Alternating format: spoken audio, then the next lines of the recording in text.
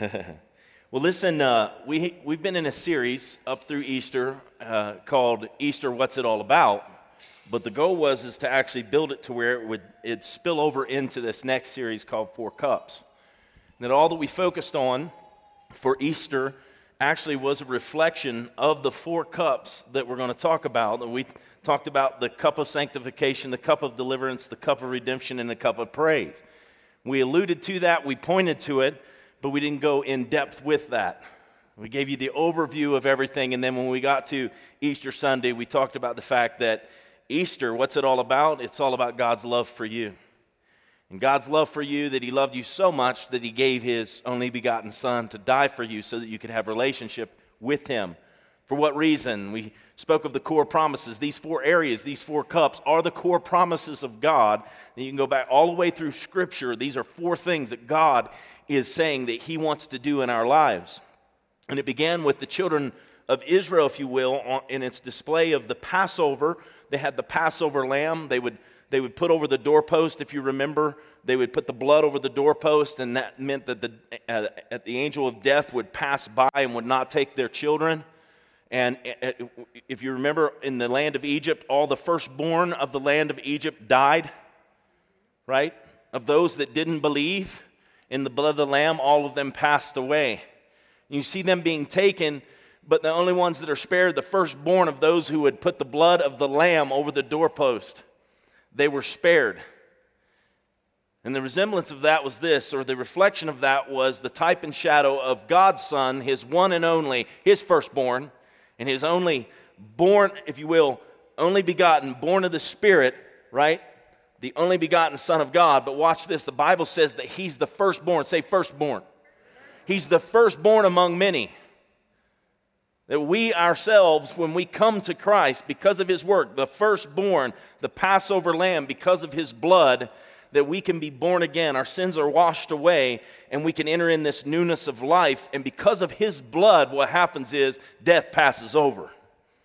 Death no longer has a sting for the believer in Christ. It has to pass over you. That's what the Passover was all about. And so we reflected on that, obviously, at Easter time. But we're going to go back, and we're going to stick in this scripture out of Exodus, because if I as a pastor can get you as believers to accept one thing about your life, and let me say this, if you don't have a personal relationship with Jesus, you can have. But you don't have to have one to be here to hear the message, to actually come to that place where, I want to hear this, but I'm not sure if I'm in a place of wanting to commit my life, if you will, to Christ. It's okay. I understand. I was at that point in my own life at one time, and I wasn't quite sure about all those things, and I would hear people talk about it, but it's like, you know what? I want to hear about it, but I don't know about making a commitment to this. Part of that was I was concerned at times about what that meant. Was anybody concerned before they committed their life to Christ with, what does it mean for me to commit my life to Christ? What's the risk, and what's the outcome of that situation? I want to read from our passage of Scripture, and we need to embrace the ideas that are in this Scripture. We've been doing it for 3 weeks. We're going to do it for a number more. But if we can get these things and drill down and get them in our life, I believe that we'll experience exactly what God intended us to experience in relationship with His Son. So Exodus 6:6-7 says, "Therefore say to the Israelites, I am the Lord, and I will bring you out from under the yoke." That's the first thing God's promising. I'll bring you out from under the yoke of the Egyptians. I will free you from being slaves to them. He'll free us, and I will redeem you with an outstretched arm. So He's going to redeem us. With an outstretched arm and with mighty acts of judgment, I will take you as my own people, and I will be your God. This is God promising He will take us as His own. That's a personal relationship with Him that He desires. Then you will know. Say then. It's then that we will know that I am the Lord, He says, I am the Lord your God who brought you out from under the yoke. Once again, He comes back around and finishes it up by saying, the whole reason I'm doing these things is that you won't be yoked in under the Egyptians. Now, this is God saying in the Old Testament to the Israelites, be yoked in with the Egyptians. Egypt was known as a type of the world. Israel is known as the family of God. The church is a family of God, and we are in this world, but we're not meant to be of it. We're called out. I will bring you out, is what He says. That God, when we come to Christ, what he does is he's going to bring us out from under the yoke of this world, the yoke of sin and slavery to sin and the ways of this world. And what he's going to do is he's going to bring us into that new and living way to follow Christ, to live according to God's word. So what's going on here when you look at the life of the Israelites, what you see is you go back and read that story, and you'll read from Exodus. You go in Leviticus, Numbers, Deuteronomy, Joshua, Judges, on and on, right? Y'all know what I'm talking about? Right? You read the Old Testament, and you see this story as it progresses, and what you're seeing is you're seeing a journey of God's people. Did you know that you're in a journey? Whether you're in that journey in a relationship with Christ or you don't have one yet, the reality is you're still on a journey, and it's still a spiritual journey. You can have a spiritual journey where you're awoken to the things of God, or you can be on a spiritual journey where you're dead to the things of God. And what happens is that leads to a life when it ends is that death doesn't pass you over if it doesn't have the blood of the Lamb applied to your life. If you've not come to the Passover Lamb and accepted his sacrifice on the cross, death doesn't pass you over. Death still has a sting to it. And so the children of Israel, here they are, and they celebrated Passover. And what they did is they drank from 4 cups. In those 4 cups, they had 4 cups of wine, and they would drink each one, acknowledging these 4 aspects of God's promise to them if they would acknowledge the blood. You see that? If they would acknowledge the blood of the Lamb, pointing to, not that blood would only cover for a year, but they knew that what God was promising was through Abraham. Say Abraham. How many of you know that Abraham came before Moses? How many of you know the way that they got into Egypt was through Abraham, then there was Isaac, and then there was Jacob. Anybody know what Jacob's name was changed to? When he had an encounter with God, it was changed to what? Israel. The children of Israel, right? The ones we're reading about that God took them out from under the yoke. And there was a child to Jacob who became Israel, and he had a son. He had many sons. But he had one son in particular, which is a type and shadow of the Christ. And his name was Joseph. And basically what God did is God saved the whole world through Joseph. He ended up in the land of Egypt. There was a famine that hit the land, and it was Joseph, through his dreams and through God's favor on his life, that he caused the deliverance of the whole world as a result of that, to be rescued from that famine because of how God told him to store up the grain during that time of famine and how it would be distributed bit by bit, and what it would do is sustain people through a 7-year famine. You go back and read all those stories. I can't cover it today. But it's amazing. So here they are. They're on this journey. What we need to understand is that in this journey, what was happening is God was working his will and his purpose in their life. And there were people who were accepting it, and there were people who were rejecting it. How many agree? We're in no different kind of seat where it comes to the things of God in our life. We're either accepting what God wants for our life, or we're rejecting it. Sometimes it's very difficult, as I said, to accept what God wants us to do. Can you say amen? You find yourself like, I don't know if I could take that step. It just seems like a big commitment, to go to church every Sunday. We're not asking you to go every Sunday. Enjoy the mountains, enjoy snowboarding, enjoy camping, do that. But at least come at least 2 to 3 times a month so that you can be on the same page and you can grow in your spirituality. Can you say amen?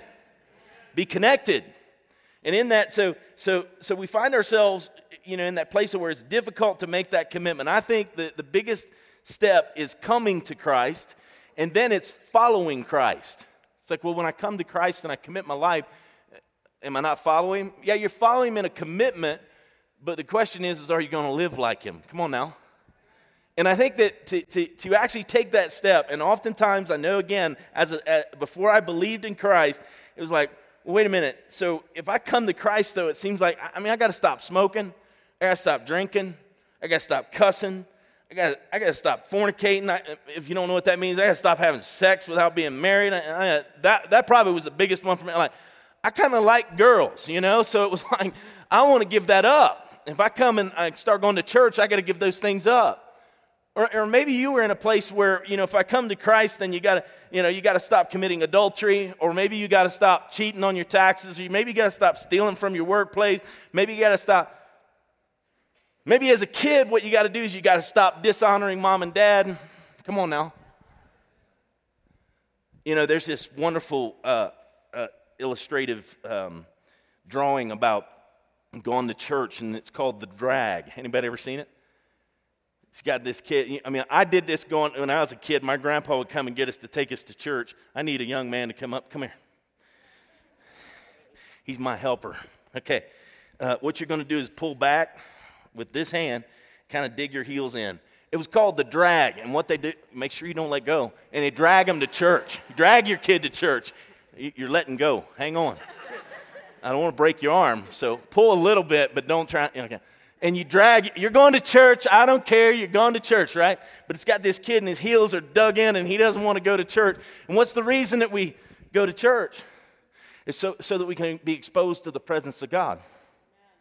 It's so we can be exposed to the fellowship of the sisters and the brothers in Christ. It's so that what happens as we build those relationships within a godly community, what happens is that all those things that we said we want to do in following Christ, we've got somebody there. See, I got married to a woman who loves the Lord. And therefore, if I do something that doesn't reflect the Lord, she's there to do what? Beat me up. That's the way we think in Christianity. A lot of times it's like, man, I don't know, because somebody might beat me up if I'm not perfect. And no, they're to encourage you to stay the course, to spur one another on to good works. But I saw this video, and I thought it'd be a great video to show. It's not spiritual in any way, but I saw it and I thought, man, does that not look like so many Christians and non-Christians, those that don't know yet if they want to follow Christ, does that not look like all of us where it comes to actually taking that step and committing because we're scared of what might lie below, we're scared of what might lie ahead. And so rather than commit, what happens is we hang on to everything behind us in fear of what might be in front of us. And even in fear, once we take that leap, what's it going to mean? Is there going to be embarrassment? Is there going to be a situation where, people are going to know about my life when I confess my sins and I don't want anybody to know? Well, the Bible says, confess your sins to God that you may be forgiven. Confess your sins one to another that you may be healed. And I saw this and I thought, you see this video and you're going to see something at the end of it and you're going to think, yeah, that kind of lies there. It's like the exposure, the authenticity, the genuineness that has to come if you want to live your life for Christ can also be a scary thing. Watch this video.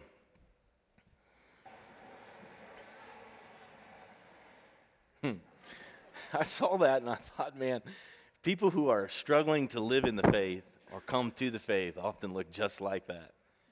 A lot of times as Christians, you can be like those little boys observing, and have that like, okay, let me help them make the step, and kind of mean, if you will. We want to be Christians that are gracious towards others in their struggle to live the faith, and we want to be Christians who are gracious towards those who haven't taken the step to follow Christ so that the message is good news, not bad news. Amen. And I thought about that, and then, of course, when he's in the pool, the whole thing about coming to Christ is it does kind of expose you. Kind of leaves you vulnerable, if you will. Was he vulnerable?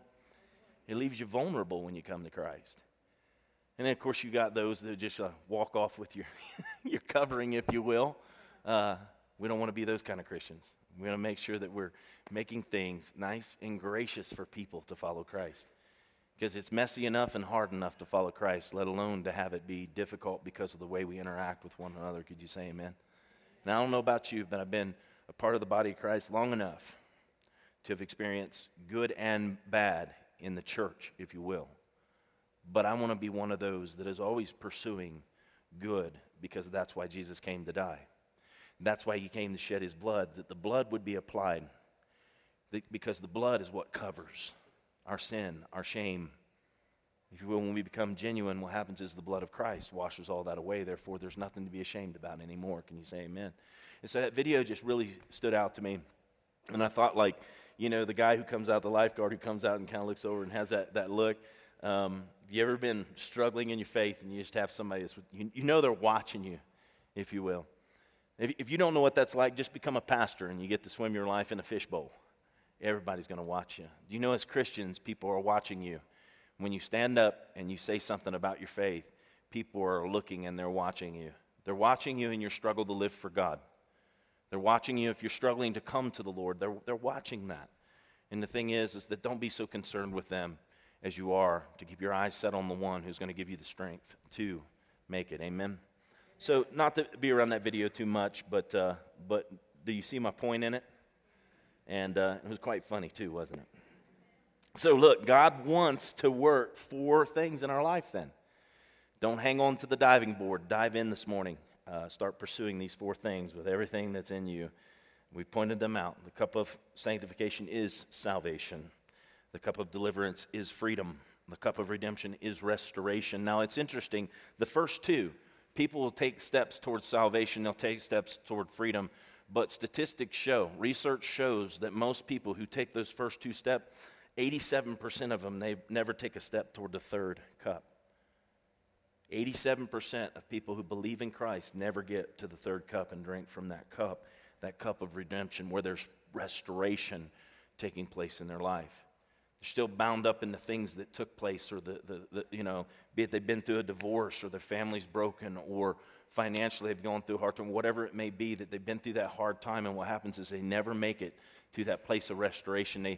They're thankful for the salvation of God, and yes, they're freed from those things that might have brought that on, but they actually never experience restoration because they don't pursue to drink from that cup for fear of what they might lose again. And then the cup of praise, obviously, if they don't get to the 3rd cup, they never get to that point of praising God in that sense of full fulfillment, that God is fulfilling their life in all aspects, in their relationships, and everything that you could even imagine, that God is fulfilling His promises in your life as you pursue Him. So this is what the Christian life is all about. Salvation is all about being out from under the yoke of bondage. God promises that to the children of Israel. Let's drill down on that just a little bit. Don't be under a yoke. Don't be under that old yoke. The first point, don't be under that old yoke. Back, if you look at Exodus 6:6-7, this is what it said. I will bring you out from under the yoke. Are you under a yoke that doesn't resemble what God's promise is to you today? Are you under a yoke that doesn't feel like God's blessing, doesn't feel like God's peace in your life? If you're under that yoke, I want you to know that you can be out from under it if you'll simply let Jesus work in your life. Amen? So I've shared about our original story with Pharaoh and all that took place with him, and how those things were working with the children of Israel, and that Joseph comes along. He's born, and he brings that interaction that takes place that causes the Pharaoh to like the children of Israel, if you will. There's an embracing of the children of Israel. That's where they come into the land, and they become a part of the Egyptian community, basically. But then there was a time that came where there's a new Pharaoh, and he did not remember the former things. He didn't reflect upon what had happened in the past. He was reflecting upon what was going on right now. And what was going on right now is that the people of God were growing. They were increasing. And the Pharaoh feared that those people would become too great of a people. So what he does is he enslaves them. He enslaves them. So first and foremost today, he forced as slaves to make bricks. He forced them as slaves to make bricks. He puts them into slavery. He takes their freedom away, and he puts them in that place of bondage. When he puts them in that place of bondage, this is the place where all of a sudden they lose all the reflection of what God had promised and what was being performed. Abraham, Isaac, and Jacob, where the promises began. So this is being performed and fulfilled. God saves the whole world through them. And now all of a sudden they're enslaved. You know they were enslaved because, honestly, they forgot the Lord. They forgot the Lord. Do you feel enslaved today, would be my question. Are there any areas of your life that you might feel enslaved? What is a slave? Slave is a person entirely under the domination and influence of a person. Domination and influence of a person, or if you will, an action, something. Sin, for instance. You're under the domination and influence of sin. Something that you want to stop and you just can't. You're being dominated by it, but it's something you would like to be free from. I want you to know if you call out to God, you can be free from those things in your life. As John 8:34-35 says, Jesus said, I tell you most solemnly that anyone who chooses a life of sin is trapped in a dead-end life and is in fact a slave. Do you see that? Anyone that is entrapped by sin, you are enslaved in a dead-end life. A slave is a transient who can't come and go as they will. In other words, it's not as you will it, it's as that dominating thing wills it in your life. And I want to say this, the slave owner where it comes to sin, can anybody tell me who it is?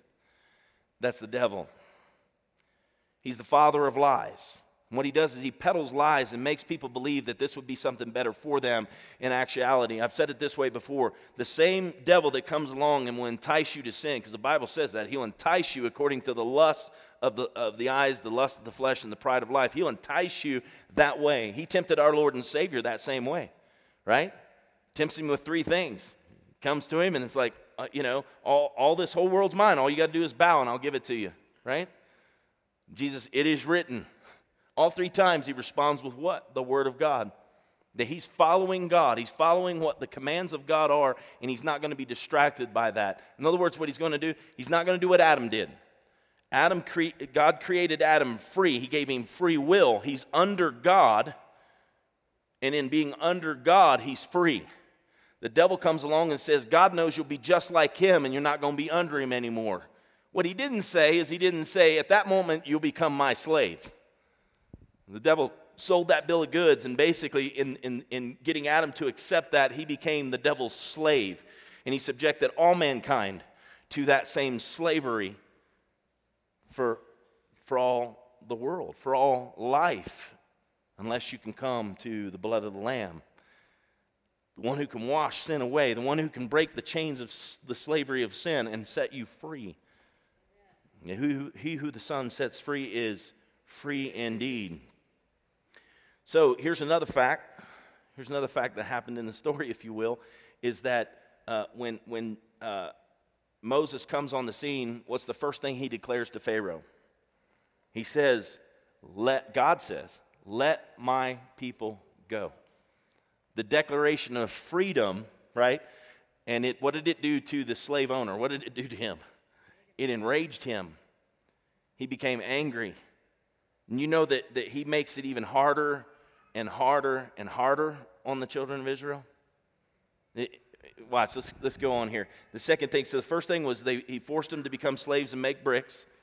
So if you feel enslaved today, you can be free. The second thing that happened there is that he comes on, so he's concerned about what they're going to be capable of doing. Moses is saying to him, let my people go, and we see him up the ante, if you will. Now, let me kind of rewind it. For Moses to come on the scene, what happened was for Moses to come on the scene, be a deliverer, the concern that Pharaoh had is the potential that God's people had if they continue to grow, right? So what does he do? The second thing he did is he begins to order the murder, the killing of babies. To do what? To snuff out their potential, to kill their potential. Understand that when Pharaoh's doing this, during the time he's doing this, he's killing the babies. Moses is in that generation that's being born. You get that? He wants to kill their potential. And in desiring to kill their potential, what God does is God has one that's delivered out of that and freed out of that. And what he gets raised in Pharaoh's house, he gets raised in freedom. Moses' mindset was not a mindset of slavery. Do you understand that? He was raised in the house of Pharaoh, and when he saw his brothers in slavery, of course, we know he took things into his own hand to free them. He murders an Egyptian, right? Which is the way God wanted it to be done. But in doing so, what happens? He runs for his life. But understand, Moses was not raised with a mindset of slavery. Moses was raised with a mindset of freedom. And in doing so, when he came back, understand and declared, God says, let my people go. Moses wasn't laying that down. Could you please, maybe let us go? He wouldn't approach it in his timidity. He wasn't hanging on to the diving board when it came to that. You get what I'm saying? He wasn't holding back on where he was going. Once he came and he says, God says, let my people go, he's coming in there, having been raised in Egypt as a prince, he understands something about authority. But he's encountered the ultimate authority. So when he's standing before Pharaoh, who they perceived, the people saw Pharaoh as what? A god. Isn't that right? They worshiped him as a god. Here's Moses, who was raised in that house, goes off and has an encounter with God. And when he comes back, this murderer of babies, basically, this people who murdered a generation and who enslaved all of God's people, you got a guy coming back who was trained in that house, had an encounter with God, now knows the true God, and when he comes back, he's coming back with way more boldness than anybody that followed Pharaoh could have. You get where I'm coming from here? So when he declares freedom for God's people, it enrages Pharaoh, who sees himself as a god, and now is being challenged by the one true God. And was he challenged, by the way? I know there was 7 plagues that challenged him in a big way. Can anybody say amen? And you know the final one that it came to? This baby-murdering group of people. Come on now. It's not much different than what we see in our generation, is it? You can't tell my heart's broke over when we see the potential that is being murdered. And we don't understand that, in a sense, the system, this world system enslaves the minds of people to think that that's a better way. Why? Because it'll be a better economy. We can't afford this and we can't afford that. How many times have we killed the cure to cancer? You hear me? How many times have we killed a solution to our problems? Because we don't acknowledge that God's way to answer the problems of mankind is to work through man, in partnership with man. And you're not going to get there by taking life. Pharaoh's trying to destroy their potential. This is basically what happens is, and it's interesting to interact with people in society today, and even like the fighting and the rioting, all the stuff that goes back and forth. It's like, how many of you know that we're envy, right? Strife, where envy is, jealousy, envy, strife, division, and every evil work imaginable. You see, all the things that get put in front of mankind that, like, these are the most important issues. These are important for these people. These are important for this people. So let's just divide everybody.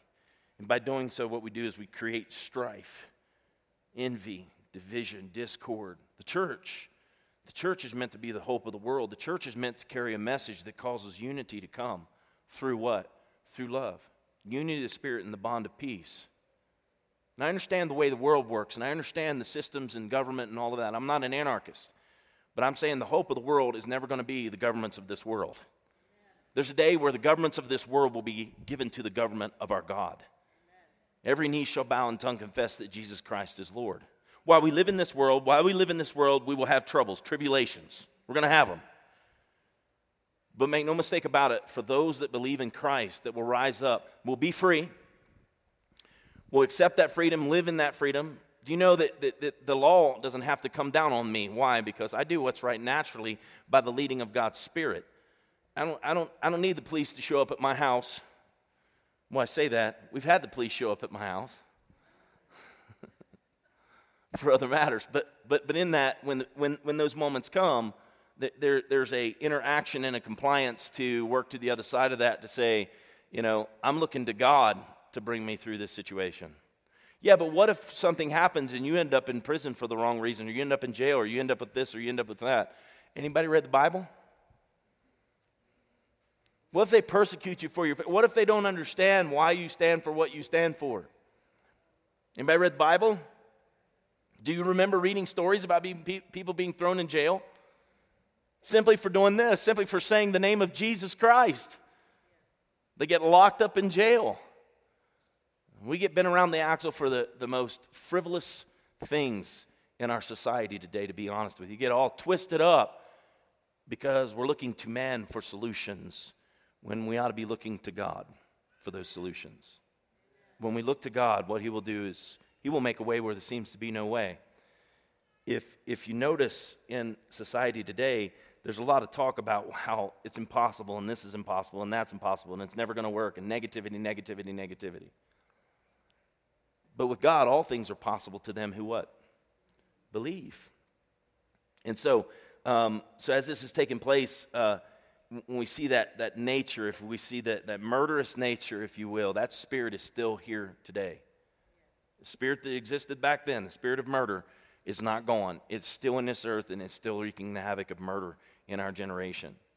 And let me say that the only thing that's going to stay the power of a demonic spirit like that is the power of the Holy Spirit. And how does the power of the Holy Spirit work in this earth? Do you know that God chose us for the power of his Spirit to work through? You heard me read during baptism that you repent, you're baptized for the remission of sins, and you receive the gift of what? The Holy Spirit. That the Spirit dwelling on the inside of us, the power of the Spirit of God dwelling on the inside of us is greater than any power of this earth. It's greater than any demon. Amen. And how is that carried out? Let me say this. It's carried out on your knees better than it'll ever be carried out. In any other fashion that we do, there's other things that we can do, but on your knee, meaning prayer. Calling unto God and asking God to work. You know, I think about during this time, Moses was praying a lot. I mean, he's going in before Pharaoh. He didn't necessarily have the favor of his people either. Did you know that? He showed up and it's like, oh, I know who you are. You murdered that Egyptian. That's why he ran, right? And he steps on the scene and he's all that. And they're all like, well, I know who you are. You murdered that Egyptian. He's like, gotta go. Right? See, it's interesting, but if you think about it, in the idea of drinking from this cup, drinking from the cup of salvation, it saves you from the ways of the world. But to save you from the ways of the world, you're going to have to find out what it is that fills the cup of salvation up. Who is salvation? Jesus. You want to drink from that cup. To drink from that cup is to be in relationship with him. I say it all the time because I can't emphasize enough the importance of God's Word. Going to God's Word to find our answers for life. In the beginning was the Word, and the Word was with God. And the Word was God. And the Word became flesh and dwelt among men. See, the Word in flesh was stretched out on a cross and bled for you and I, that our sins could be covered so that we could live like the Word, that we could live like Jesus. Come on now. I worked on that pretty hard. Should have had a better amen than that, I think. It's all good. The devil will make you hope for just enough to survive, to destroy your hope to thrive. The devil will make you hope for just enough to survive, to destroy your hope to thrive. How do I know that? Because in this process, as the children of Israel finally do get out of Egypt, you all understand that is a long story I can only touch on. Go back and read it. As they get out of Egypt, you understand that when they get out of Egypt, and they go out to worship God, and God's providing for them manna from heaven. We know Moses strikes a rock with his staff, and water comes from that because they're murmuring and complaining all the time. And they begin to murmur, it'd be better just to go back to Egypt, to go back to slavery and have our onions, our leeks and onions, that basically the vegetation that grew pretty easy in that dry climate, that basically leeks and onions. We'll take scraps. We just want to survive. We're out here and we have to depend on God. To them, it was better to go back and depend on Pharaoh. And oftentimes, not unlike us. Hanging on to that diving board is like, I don't know. My life might be safer hanging on to the things of this world, trusting in the ways of this world, than trusting in God and doing what His Word says. And the reality is it's not true. We exchange a life where we can thrive in the things of God over a life where we're just surviving. It's not worth it. Can you say amen? So the third thing, requiring them to collect their own straw. See, in that, if you think about the children of Israel, that as all this process is unfolding, Pharaoh makes it harder and harder and harder on them. Not only are they making bricks, they would bring the straw to them right where they were making the bricks, but then basically Pharaoh says, you need to just go ahead and collect your own straw. He makes it harder and harder. I want you to know that that's the way. That is exactly the way the devil works. It's hard on you, but you got a little bit. And the next thing you know, he takes that away and then makes you do more, and then makes you do more, and makes you do more. You get to the point to where it's like there is no life. And that's the way it was for them. They had to go. And if you remember, part of it is that it was brought to his attention. And again, in the process of it, as Moses is let my people go, let my people go, let my people go. Moses or Pharaoh, he just makes it harder and harder and harder and harder on the Israelites. I want you to know that it's interesting, but it reflects a lot on most people actually will come to Christ when they've done what? Bottomed out. They start to come, you can be wealthy or you can be poor and bottom out. Did you know that? People find Jesus in all kinds of different socioeconomic places. The reality is that you come to the end of yourself. You come to the end of what sin does in your life, what slavery produces in your life, and you want freedom. And the truth of the matter, that freedom can only be found through one. That's Jesus Christ. Amen. Basically, Pharaoh was trying to wear them down. Little by little, more and more, he was trying to wear them down. That's what the devil will do with you. So this is the place that, we become desirous of salvation, to drink from the cup of sanctification, to have that salvation when we feel exhausted. When we feel exhausted. So it's when we feel enslaved, it's when we feel empty, and when we feel exhausted, we come to that place where we're looking for something else. And I want you to know Jesus is always going to be there. He's always going to be there. Why? Because you come to that point of looking for something else, Jesus has been searching for you your whole life. God said this, before you were formed in your mother's womb, I knew you. And I ordained you. This is what he said, the prophet Jeremiah. Before you were formed in your mother's womb, I ordained you. I knew you. I made you. The most intricate parts of you were being put together, see? By who? By God. By my mama. Well, she's the one that's housing you. She's the one that's keeping you, and it's from her body, but it's by God's design that you were made. God is very much involved in that process where, if you will, you're coming to be formed. And so when you know you have purpose at that point, when you come to that place of understanding that God has always been watching, God has always been waiting for that moment to where when he says, hello, you go, oh, hey, God. It's like it's great for you to want me. How many of you know that God he doesn't barge his way into your life? Free will and all, the way he made you, he won't make you accept him. But he's always waiting for you to open up to him. Amen? I want to say that the cup of sanctification, there's a few scriptures that we can see where God wants to bring these things about as we partake of it. John 10:10 says, the thief does not come except to steal, to kill, and destroy. I have come that you may have life and that you may have it more abundantly. That's a scripture I've quoted a lot. I know all of us, if you're a believer, you've heard it a lot. But it is a passage of scripture that we need to embrace as being the core of these promises. This is what Jesus has promised, an abundant life. What does that abundant life look like? That abundant life looks like salvation. That abundant life looks like deliverance. It looks like freedom. It looks like fulfillment.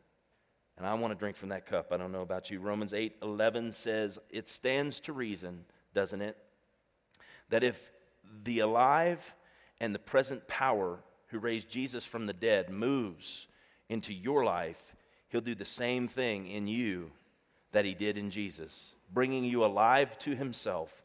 When God lives and breathes in you, you are delivered from the dead life. With his spirit living in you, your body will be as alive as Christ. We just finished Easter. Jesus is not dead. He's not in a grave somewhere. He's seated at the right hand of the Father. And the Bible says he makes intercession for us. He makes intercession for us continuously before the throne of God. He's intercession praying. Jesus is still talking to the Father about each and every one of us individually. Here's where they're at. This is what they're struggling. Here's the slavery they're dealing with. Father, I want them free. He is interceding. He is calling to the Father that we would be free and experience his life in that abundant fashion. 1 Peter 1:3-4. Because Jesus was raised from the dead, we've been given a brand new life and have everything to live for, including a future in heaven, and a future that starts when? It starts now. It's like, well, one day in heaven. No. In heaven, yes, we're going to experience even more. But the life that Christ came to provide for us begins now. It's not one day. So no matter how empty you feel, your cup can be filled. It can be filled. You don't have to walk around with an empty cup. You can fill it up. All you have to do is take in what God's offered.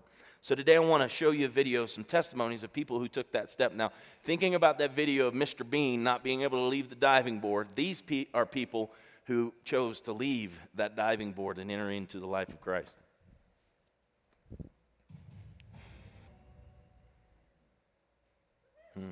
Amen.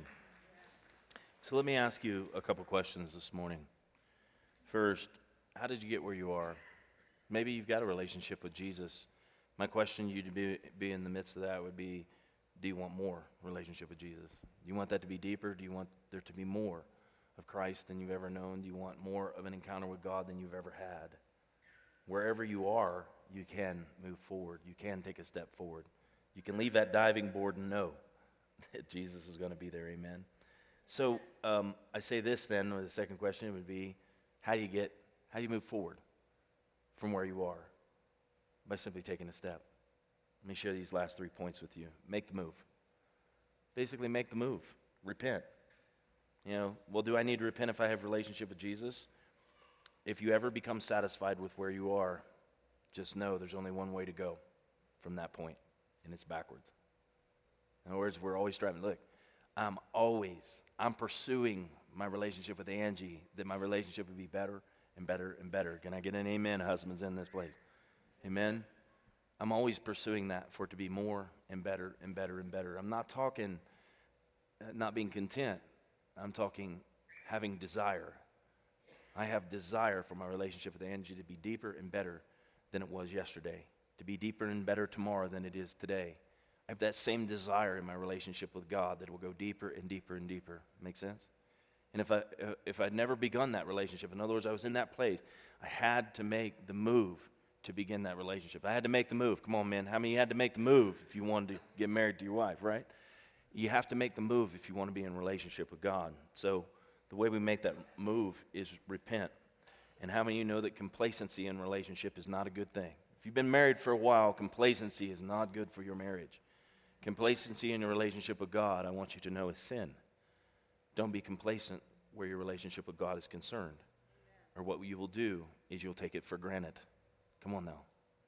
So, 2 Corinthians 6:17-18 says, "Therefore, come out from them and be separate, says the Lord. Touch no unclean thing, and I will receive you, and I will be a father to you, and you will be my sons and daughters, says the Almighty." Basically, again, that's speaking of the world, that I'll bring you out from under that yoke. Don't be under the yoke of the world. Anyone that's ever been in credit card debt fully understands what it means to be yoked into the world. Come on now. And everybody in the room said, Amen. Yeah. Second thing is, let it go. Let it go. Surrender. Surrender the anger. Surrender the bitterness. Surrender the hate, the unforgiveness, the greed, the lust. Surrender all those things that are so contrary to a relationship with Jesus Christ. In Mark 8:34-35, it says this, "When he had called the people to himself with his disciples also, he said to them, 'Whoever desires to come after me, let him deny himself, take up his cross, and follow me. For whoever desires to save his life will lose it. But who loses his life for my sake in the Gospels will save it.'" In other words, Jesus is saying that to surrender, there is sacrifice in your surrender, but there's a greater reward on the other side. Jesus surrendered to the Father's will. Garden of Gethsemane, he wrestled with it, but he surrendered to it. And in surrendering to it, there was sacrifice, but there was a far greater reward on the other side of his surrender and sacrifice. Amen? And then the third thing there, commit your life. Commit your life. Don't hang on to the diving board. To leave the place you are, you kind of have to commit to going somewhere else. Isn't that right? You got to commit to it. Now, Mr. Bean had a hard time committing, all the way down to his last hand hanging onto that diving board. I'm trying to be the little boy today. I'm not trying to be mean. I'm just trying to help you commit just a little bit. And I won't stomp on your hands. I'm not stomping on your hands, but I might be stomping on your toes a little bit this morning. And it's okay. I'm trying to help you commit. Once you get into a life filled with Christ, there is no greater place than you can be. And what is that? That's relationship. That's genuine, true, honest, authentic relationship with Jesus Christ. There is no greater place you can be in your life than to be in an authentic relationship with Jesus. To be there brings the assistance of heaven in every other aspect of your life. Romans 6:19 says this, just as you used to offer yourselves as slaves to impurity and to ever-increasing wickedness, so now offer yourselves as slaves to righteousness, leading to holiness. What's that have to do with? Look, the holiest life you can live is one that's next to Jesus in relationship. You don't have to be all worried about, well, what if I do this wrong or that wrong? Well, what if you stay close to Jesus? And I'll almost guarantee you this: if you can stay close I can't guarantee that you'll stay close to Jesus, but I'll guarantee if you stay close to Jesus, if you choose to commit to that in relationship with Him, if you stay close to Jesus, His power is more than able to help you live a life that's holy and pleasing to God, which is going to be for your benefit. That is the way to the abundant life that Jesus promised, is to live for God. And the only way to live for God is to be in Christ. Amen? The Bible says this, I am. Say this with me. Stand to your feet while we say this. Say, I am the righteousness of God in Christ. That scripture for me has always been, it's one of the most amazing where it comes to, can I live my life in righteousness? I can live my life in righteousness if I'm in Christ. See, the emphasis of that scripture, I am the righteousness of God in Christ. I can't be righteous in God any other way but to be in Christ. To be in Christ means simply to have a genuine relationship with Him. Would you bow your heads this morning as I pray? Heavenly Father, I thank you so much for your word. I thank you so much for your love, for your Holy Spirit who comes to fill us up, Father, by your power that you can guide us and lead us. Lord, I pray that we would be just a little more yielded than we were when we walked in here today. I pray, God, that we wouldn't hang on to the diving board, but, Lord, we would dive in. And, God, you would give us the inspiration to do that by your word. And that, Father, we would take that step of obedience. It is our will that must be asserted to follow you. And, Lord, when we assert our will to follow you, God, you come, you show up, and Lord, you give us the power to do the very thing that we're committing to. So, Lord, I pray that for every person in here this morning, that we would leave here with that extra measure of commitment to follow you, and that, Lord, we would understand that not by our power, but by your power that works in us, that we call upon you and we invite you in our life at every turn, in our marriages, in our families, in our job, in our finances, Lord, all those things that can be so distracting to following you. God, we'd invite you into them so that, Lord, that would be greater blessing, that, Father, we'd experience the fruit and the blessing of salvation in all those areas of our life because we place salvation first. We place Christ first. So, Lord, I pray these things for each person here today, that they leave, and, Lord, that we wouldn't keep it to ourselves, but we'd share it with somebody else. In Jesus' mighty name. And everybody said, amen.